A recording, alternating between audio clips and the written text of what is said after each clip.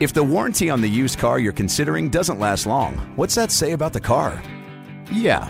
Hyundai Certified Used Vehicles have an industry-leading 10-year, 100,000-mile powertrain limited warranty from first sale. Hurry in now and get yours with low 3.99% APR financing available on select models. Hyundai Certified Used Vehicles. For confidence now and down the road. It's your journey. Offer ends 10/31/2023. Call 562-314-4603 for details. Welcome to the Edge of Sports podcast, brought to you by The Nation magazine. This is the place where you want to go for the latest in news and culture and, yes, sports. Go to thenation.com. We are as good as it gets. Let's go. Hazing in sports, what it is and what needs to be done. A sports scholar whose skateboarding study and activism has made waves around the world, and I have some choice words about the re-examination of the movie The Blind Side in the wake of some really disturbing allegations. Edge of Sports, let's do it. A champion is bred from hard times, scarred mind standing on the ledge. The squad grind all-time victory in spite of opposition. Welcome to competition. You pick a side, I pick a side, they pick a side. Take a knee against abuse, they rather you die. Pushing through dark tunnels, trying to shed light. The fight is on the moment we enter the game of life. Get it right before the whole thing gone dead. Let's go ahead and take it there. Meet me on the edge. Welcome to Edge of Sports TV. I'm Dave Zirin. This week we talked to documentary filmmaker Byron Hurt, whose shattering new film, Hazing, is garnering tons of attention. And of course, we're going to discuss the hazing scandal at Northwestern. And later, we have sports scholar Dr. Neftali Williams, whose expertise lies in what he calls skateboard diplomacy. And I have some choice words about the movie The Blind Side. But first, Byron Hurt. Byron Hurt, thank you so much for joining us here on Edge of Sports. Thank you, Dave. It's good to join you. I mean, Byron Hurt, you are one of those filmmakers who can choose your topic and then go after it. You've reached that level in the industry. But why hazing? Why did you say this is going to be my next project? Well, Dave, it took me a long time to come to that conclusion, to make that decision. For a long time, I was afraid to take on a subject like this because of my own relationship with my fraternity, my own involvement with my fraternity. I know how taboo a topic it is to address. And I don't know if you know this, but I've been working in gender violence prevention for many, many years. And so I've been dealing with issues around violence prevention. And, so it made sense that this would be a topic for me to take on. But it wasn't until I got on an airplane and I read the story about a young man named George Daydoun, who died at Cornell University. And I read his story in the New York Times that I got a call to address this topic. And then months later, I watched a news clip about the death of Robert Champion, who, of course, is the band member who was beaten to death by his Florida A&M bandmates at FAMU. And that's the story that sent me over the top and said, Byron, you should make this film. You're the person to make this film. You have the credibility to make the film, and you have the background. You have the cultural competency to tell the story. I'd like you to, if you could, to take us down that road as far as why this film was so personal for you and how long you had been thinking about doing it, but just were saying to yourself, no, this is a line I can't cross. I mean, you just told us why you did cross that line, but I guess I'm curious about what prevented you from crossing it previously, and also, the initial question, if you could take us down that personal journey. Well, I'm a member of a Black Greek letter organization. I'm a member of Omega Psi Phi Fraternity Incorporated, and I love my fraternity. I have an uncle who pledged the same fraternity back in the 60s. The fraternity is an incredible organization. I love my fraternity brothers. I love the organization. But back when I came through and I pledged the organization, I went through a process that is now illegal and should no longer take place. But it still happens in many organizations, not just Omega Psi Phi, but many organizations. And I just felt like the time had come to really address the issue because there are people who are dying, young people who are dying, young people who are scarred emotionally and psychologically for years after they go through whatever process they go through to become members of their organization. And we're talking beyond Greek life, and we're talking about sports culture. I mentioned Robert Champion. He was a member of a marching band at Florida A&M University. So this is something that hazing is something that happens in a lot of different spaces. And what held me back from telling the story, Dave, quite honestly, was fear. It was my own personal fear of the pushback and the backlash that could result from me taking on this story. Has it been better than you feared, worse than you feared? And what has been the reaction of some of your brothers? Well, initially the backlash was real. It was about what I expected. You know, it took me 10 years to make this film, Dave. So I had a lot of time to ruminate and think about what the response would be for this film as we worked on the documentary, and I knew the kind of stories that we were covering. I knew that there was going to be a very emotional response to it. So I was prepared for that emotionally. But, you know, initially when the initial trailer went viral, and it went viral through my organization in particular, there was a really strong reaction to it, very strong reaction to it, a very strong negative reaction to it. However, on the flip side, there was also a very strong positive reaction to it. But that support and that reaction was mostly private, which I think is very interesting. So there was a public backlash, but a private solidarity, if you will, among fraternity brothers and other members of Divine Nine organizations or Greek organizations that are not exclusively Black, who reached out to me to thank me for making the film, shared many of their personal stories, talked about some of the injuries that they sustained while they were going through their pledge process, some of the emotional scars that have been lasting. So it was a mixed bag, but I would have to say that most of the people who responded positively to the film actually took the time to watch the film. The people who had a negative reaction to the film had not seen it. They were reacting to a 30-second trailer in which they thought that I was being disloyal, you know, to the organization. Wow. Funny how that works. I dispute that flat out. I don't see this film as being disloyal or betraying my fraternity on any level. Our fraternity, my fraternity, Omega Psi Phi fraternity, is a non-hazing organization. It's publicly stated on our website that it is an anti-hazing organization and it does not tolerate hazing. So if anything, this film really should have been supported wholeheartedly by the fraternity, because the goal of this film is to raise awareness and to change the culture of hazing. Would you resist being described as a whistleblower? I think being a whistleblower may be too strong a word, mainly because my goal is not to undermine any of these organizations and to stop them from existing. The goal of this film is to educate and to raise awareness about a practice, a tradition and a practice that unfortunately and tragically is taking lives, right? You know, parents are sending their children off to college, and unfortunately some are not making it back home. To me, that's worthy of having a discussion about why this is happening.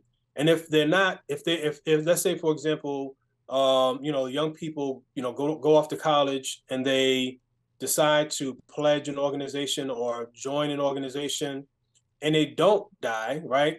It's very likely that they are going to live with some psychological or emotional trauma that is either discussed or not discussed. And so I want to bring this discussion out into the open for people to talk about it, discuss it, and figure out ways to change the culture in a way that maintains the organizations, but eliminates some of the more risky, dangerous, and unnecessary practices that have been going on for decades, You not said centuries. yeah, if not centuries. Yeah. You mentioned the word sports earlier. Of course, hazing has been very much in the news, front page of the sports page, with regards to the football program at Northwestern University. What was your response when you heard about this story? I was not surprised at all when I heard this story.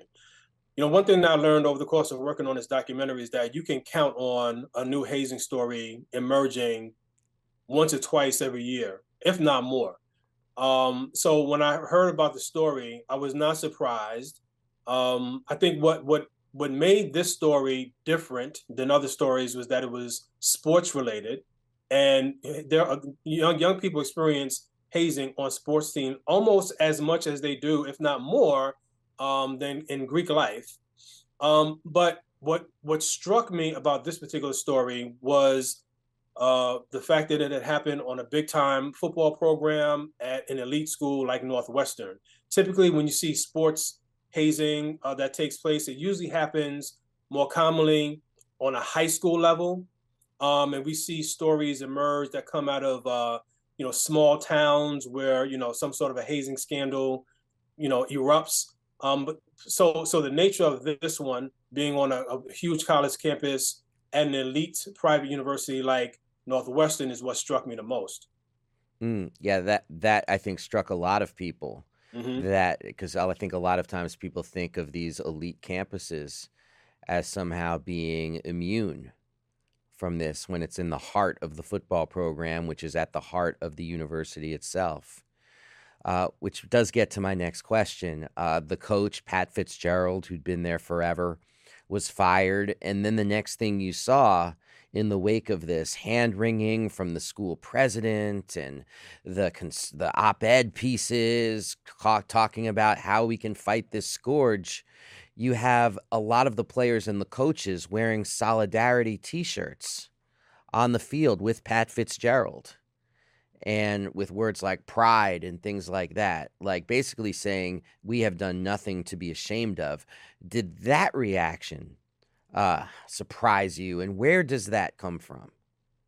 No, that reaction did not surprise me at all. And it's very typical for a team, players, the community that supports that team to rally around its head coach. Pat Fitzgerald was a beloved, iconic coach at the school. He's a former player. He was a highly decorated football player when he was a student there at Northwestern, and became a pretty successful coach and was able to turn that football program around. So it's very similar to the kind of reaction that students had at Penn State University, when the Joe Paterno scandal was at its peak. People tend to strongly identify with the team and the coach when something bad happens, or something impacts the team in a negative way.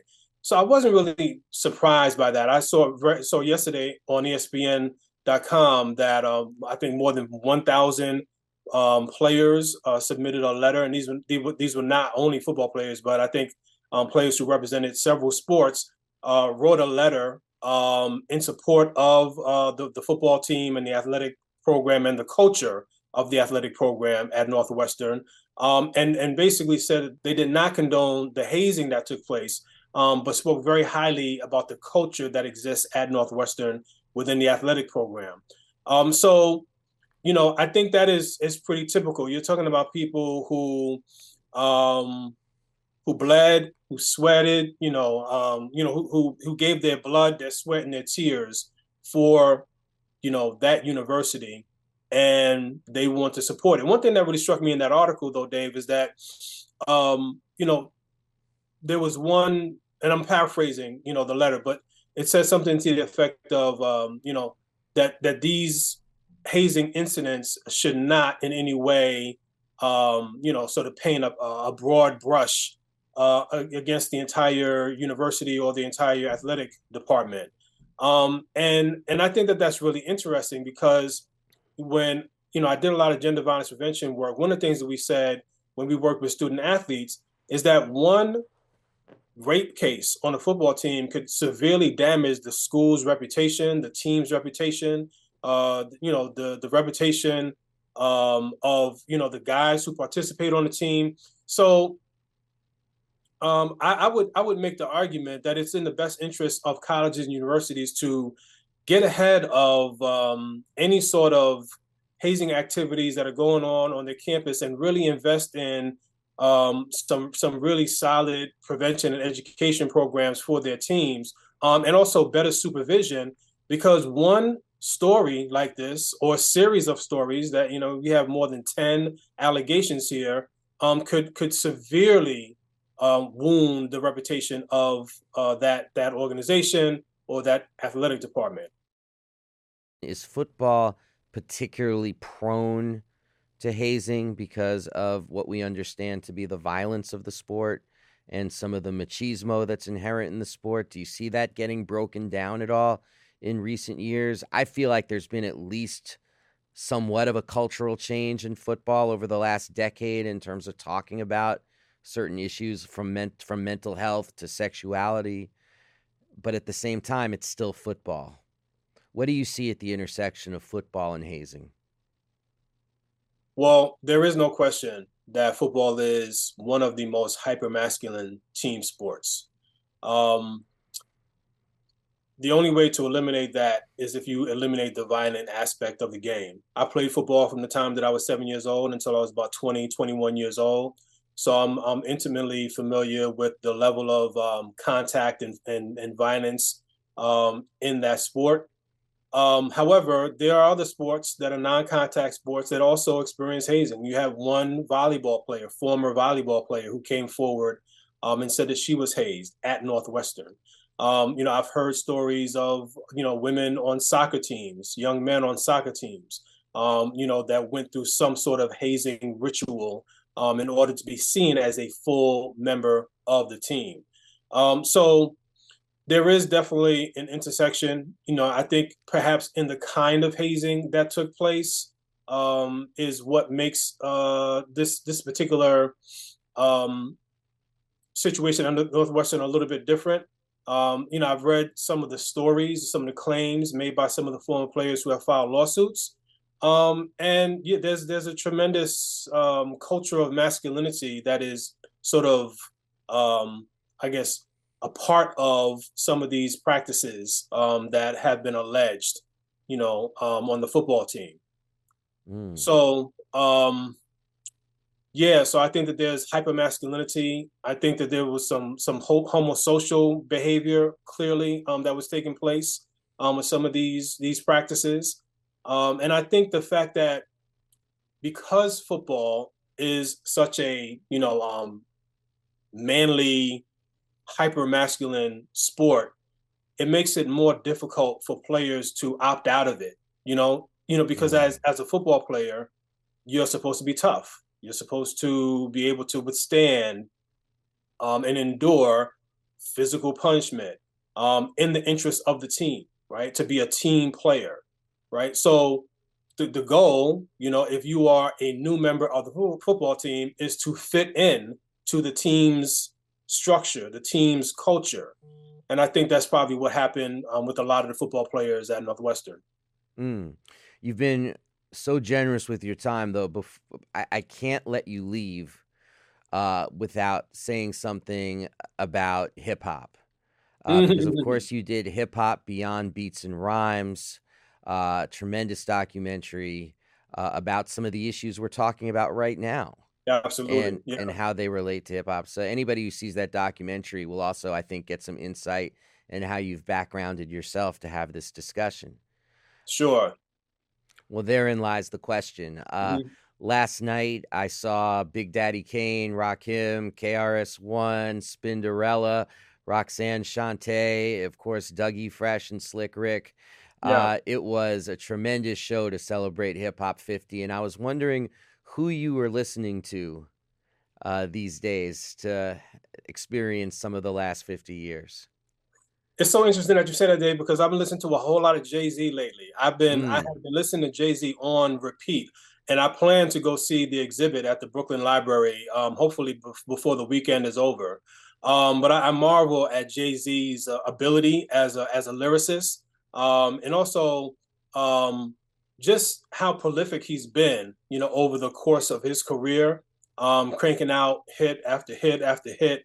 But when I listen to hip hop, I'm typically listening to artists like Black Thought, Nas, J. Cole, um, uh, Rhapsody is an artist who I absolutely love and I think is a brilliant artist. So, those are my go-to artists, when I'm listening to hip hop on my headphones.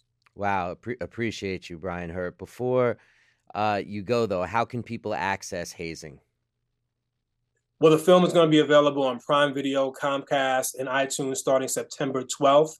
So you can find it there. It's also available for purchase at the Media Education Foundation, mediaed.org.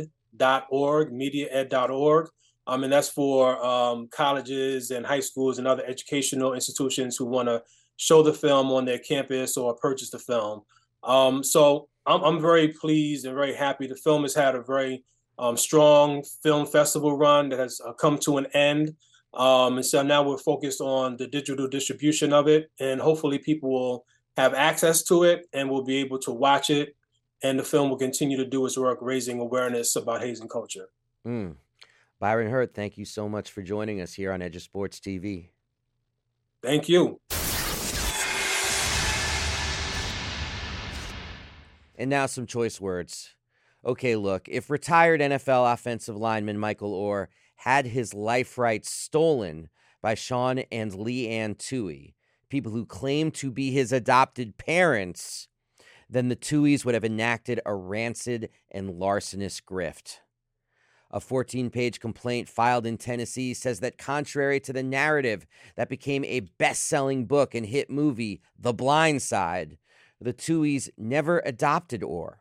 Instead, 3 months after he turned 18, the Tuohys tricked him into signing a document that made them his conservators, leaving him with fewer legal rights than a child. If these charges are true, then the book and movie, which grossed $300 million and helped win Sandra Bullock an Oscar, was part of a racket that leveraged white America's love affair with itself to scam Oher out of millions of dollars.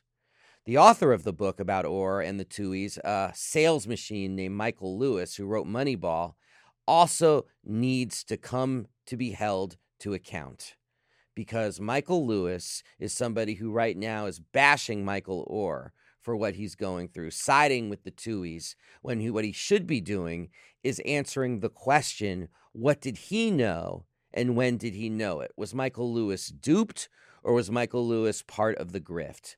Because what we do know, though, is that it was Lewis who spun this piece of Caucasian catnip, the tale of the white Southern Christian Tuohy family who adopted troubled teen Michael Oher, who is presented in the book and film as incredibly simple-minded, and turned him into a wealthy football player through their Christian will. Now in court documents, Oher is saying that he learned several months ago that after going through his own legal papers, he had never actually been adopted by the Tuohys. It was a sham perpetrated without his consent in order to get him to sign over his life's rights for nothing. They were not his parents in any legal or moral sense. They were conservators, like Britney Spears' dad. As ESPN's Michael Fletcher wrote in his expose, the Tuohys used their power as conservators to strike a deal that paid them and their two birth children millions of dollars in royalties, while Oher would get nothing for a story that would not have existed without him. Now, for the film, you got to hear this. The Tuohy's two children got a $225,000 payment and 2.5% of the net proceeds for having their likenesses portrayed. That worked out to almost $5 million per kid and nothing for Oher. With that film deal, they tipped their hand as to who was really family.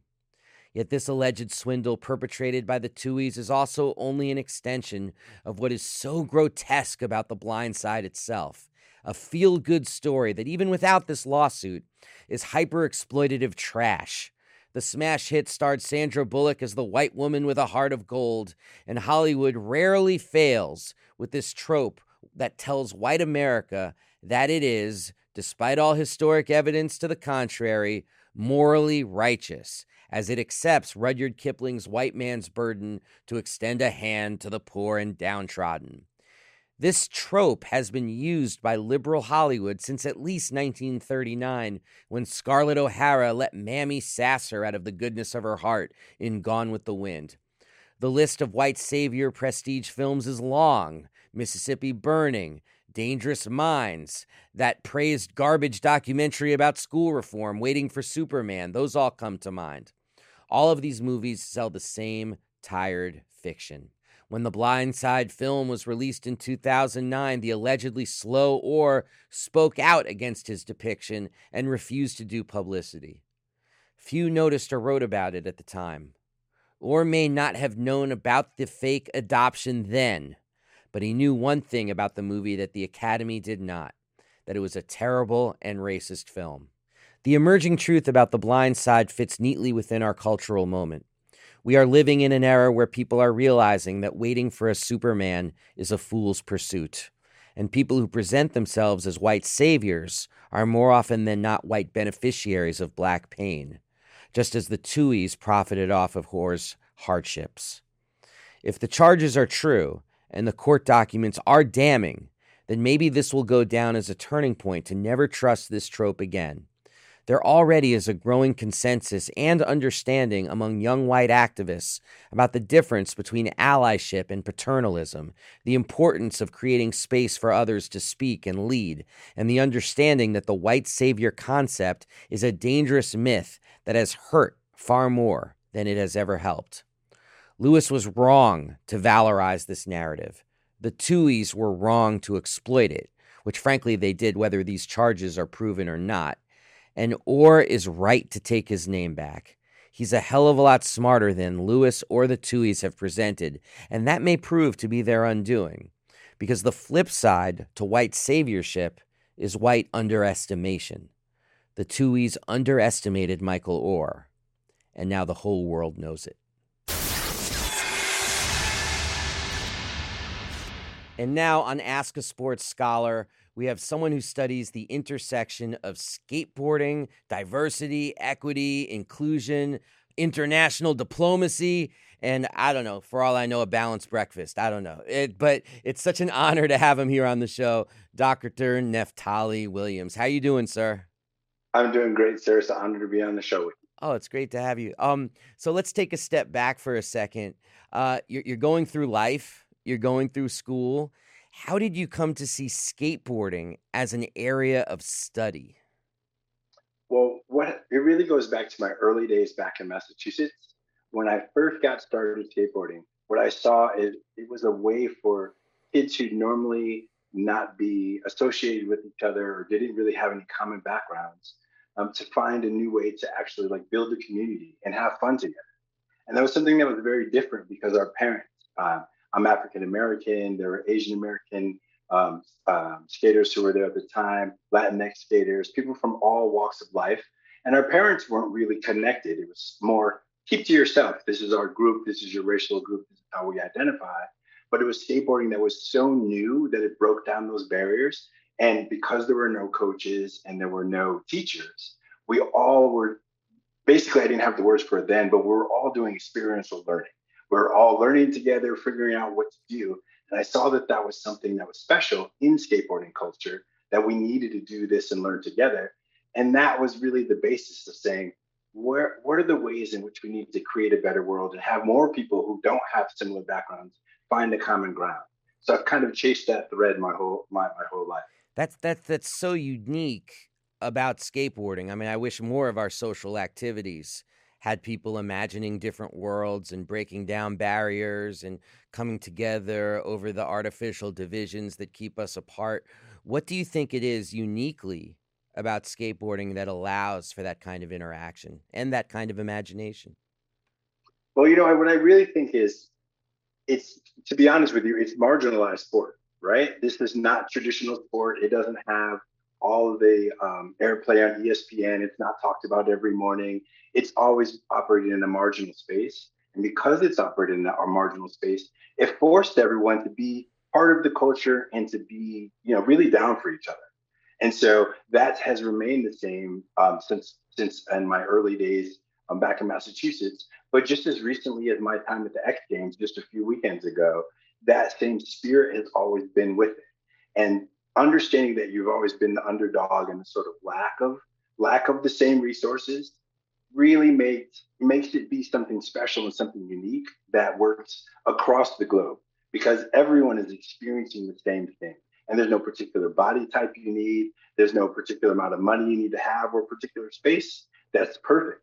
So because of that, it really is this universal activity that everyone can get involved with. And we need to extract from that and use that to build new spaces for everyone. Those are the lessons we can learn from skateboarding. One barrier I could see for doing that is, the state itself. I certainly know of a lot of local examples of the criminalization of youth skateboarders. Is that an international phenomenon? I would say generally yes, because what happens is it's marginalized because the generations before, not a lot of people were actually practicing skateboarding. So to them, there might be stigmas or stereotypes about who skateboarders are, what the skateboarding lifestyle is like. And so it's something that I do see sort of universally, but universally in Western countries, because in some spaces it's so new that everyone is excited about it. And that's something that you'll see in the way that nonprofits like Skatistan, which Skatistan was operating in Afghanistan and making it so young girls who were not traditionally allowed to practice sport, well, they weren't seeing it as sport. It wasn't something that had a history. It was just this sort of new activity that anybody could participate in. And because of that, that's when it operates in these great ways. And, I do work in Cuba as a diplomat, both for the Department of State and when I was working for Cuba Skate. And in those instances, they have different values around sport, right? They like baseball, but skateboarding is operating in this new space where it's so new that it doesn't have the same stigma of being attached to like a US sport. But at the same time, it offers the values that they like in collectivism, right? And like thinking themselves as one Cuba. But on the US side, it also gives them the ability to have self-expression, and it's really think about their own individual identity. So it really works in all of the spaces. And as we have new generations of skaters move into academia or move into television or broadcast, as the skateboarders themselves move, that sort of changes those stereotypes. And we now are seeing two generations of skaters, 3 generations of skaters, and that's improved that climate of criminality. But it still does happen. You've done so much, and this just relates to your answer that you just gave. You've done so much to bring skateboarding into the light in a way that does shield it from state repression in some respects. I mean, bringing it forward as this activity that has a legitimacy, if you will. And that's incredibly positive and important work. But does it run a risk of eliminating, or at the very least sanding off, some of the outlaw culture that has made skateboarding such a spectacular cultural force? I get that. Thank you for that question. And a lot of skateboarding space in the Olympics right now has really sort of prompted that discussion. And even sports scholars have said, well, you were doing something unique before, but now you're in the system. Now you're in the matrix because of the Olympics. And right, you're truly, they say, now you're no better than anybody else. Right? So I do take that all with a grain of salt, because the thing is, skateboarding is still this individual activity, and those sort of that ethos of your own free spirit, your own interpretation, your own relationship with the city and your community, that part doesn't change. Just because the contest goes on, we've had contests since the 60s. And the truth is, those contests were reasons to bring the community together.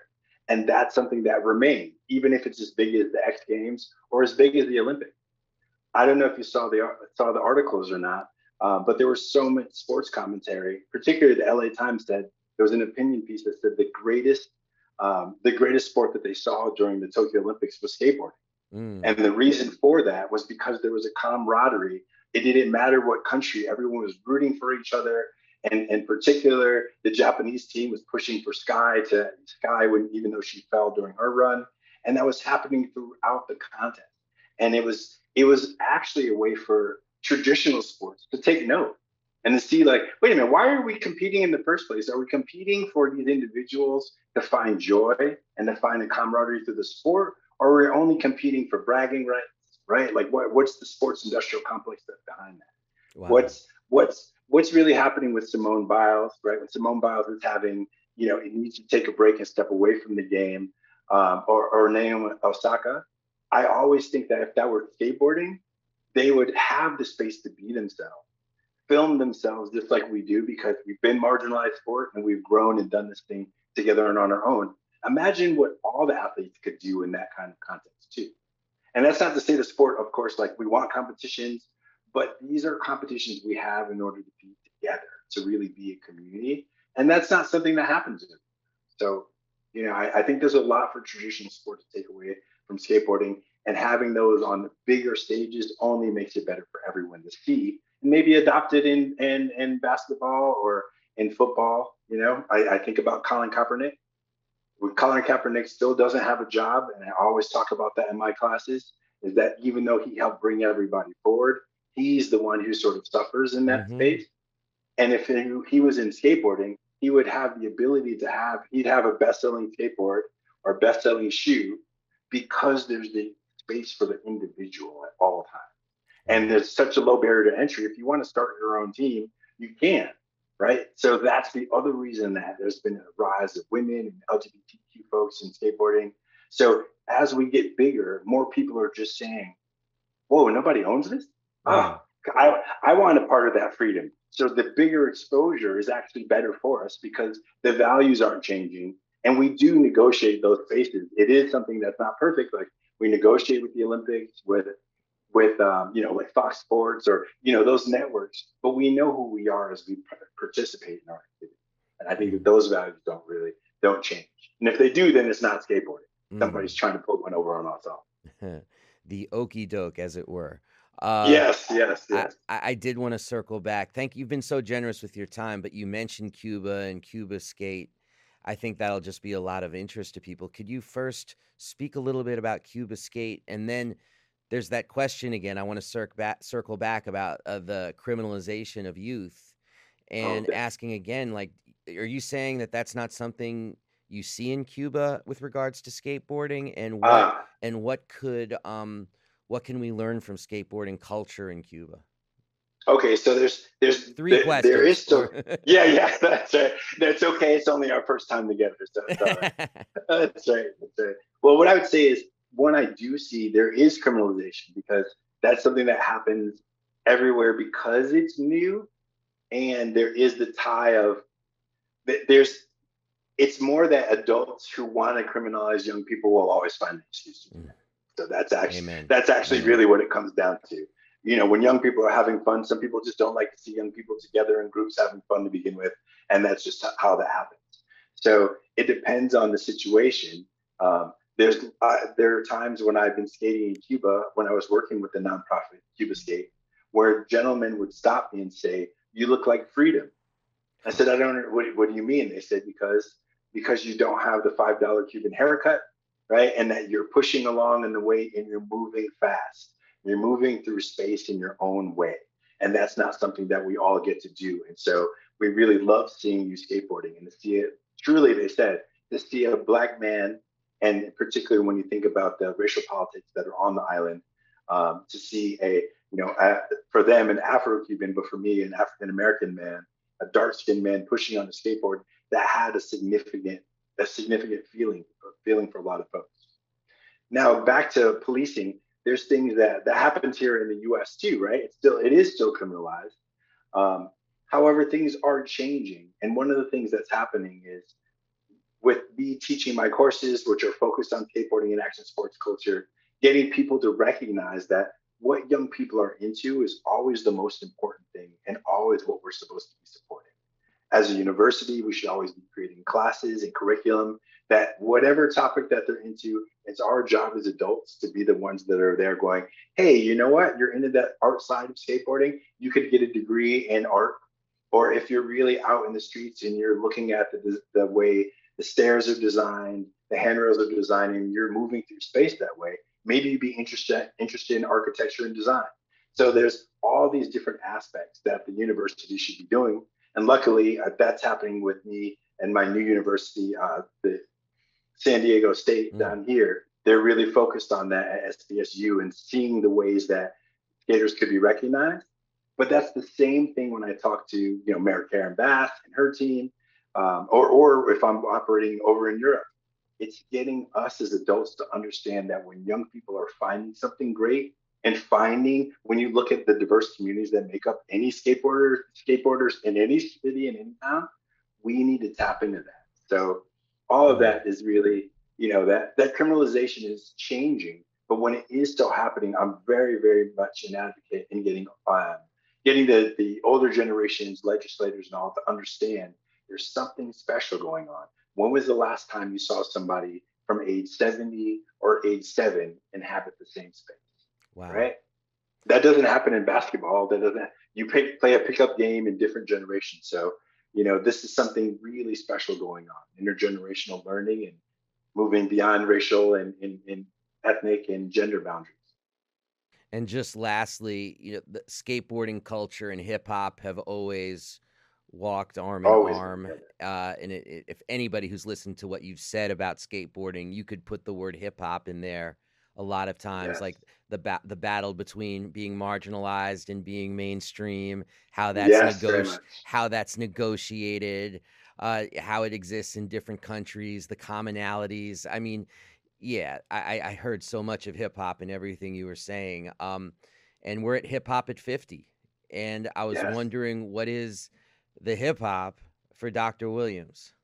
Oh, that's great. Well, I'll tell you, I'm thinking about hip hop being 50 all the time. And I was listening to the Tribe Called Quest the other day, just like getting back to roots. And there is some research I will just tell you that I've been working on, which is looking at the relationship between hip hop and hardcore culture and skateboarding, that they've all been these youth voices. And the way that Europe knows hip hop, as you think of, Tribe Called Quest or Method Man or Wu-Tang, all of that, those sounds weren't just carried on the radio. They were carried through skateboarding videos that were circulated through all of those communities. So, my relationship to hip hop, I'm listening to, what's new, but also some of the throwback tracks, because we were always lockstep, hand in hand with the bands then and the bands now. Particularly, one last bit is thinking about Kendrick Lamar. When he dropped his album, the last album, when we're all listening to it and going crazy, I get a text from Ghana. The world was like, the album dropped. Kendrick Lamar's in Ghana.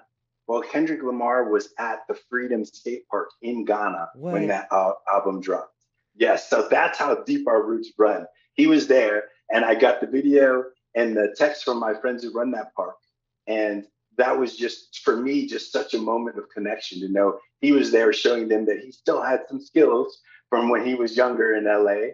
And his presence there was just so wonderful to show that connection between hip hop, skateboarding on the global stage. My goodness. Dr. Williams, thank you so much for joining us on Edge Sports TV. That was fantastic. Thank you. I appreciate it. It was an honor to be on the show. Well, that's all the time we have for this week's Edge of Sports TV. Thank you so much, Byron Hurt. Thank you so much, Neftali Williams.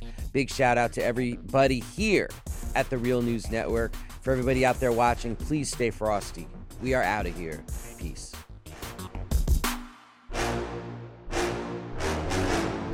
Thank you so much for watching the Real News Network, where we lift up the voices, stories, and struggles that you care about most. And we need your help to keep doing this work. So please tap your screen now, subscribe, and donate to the Real News Network. Solidarity forever.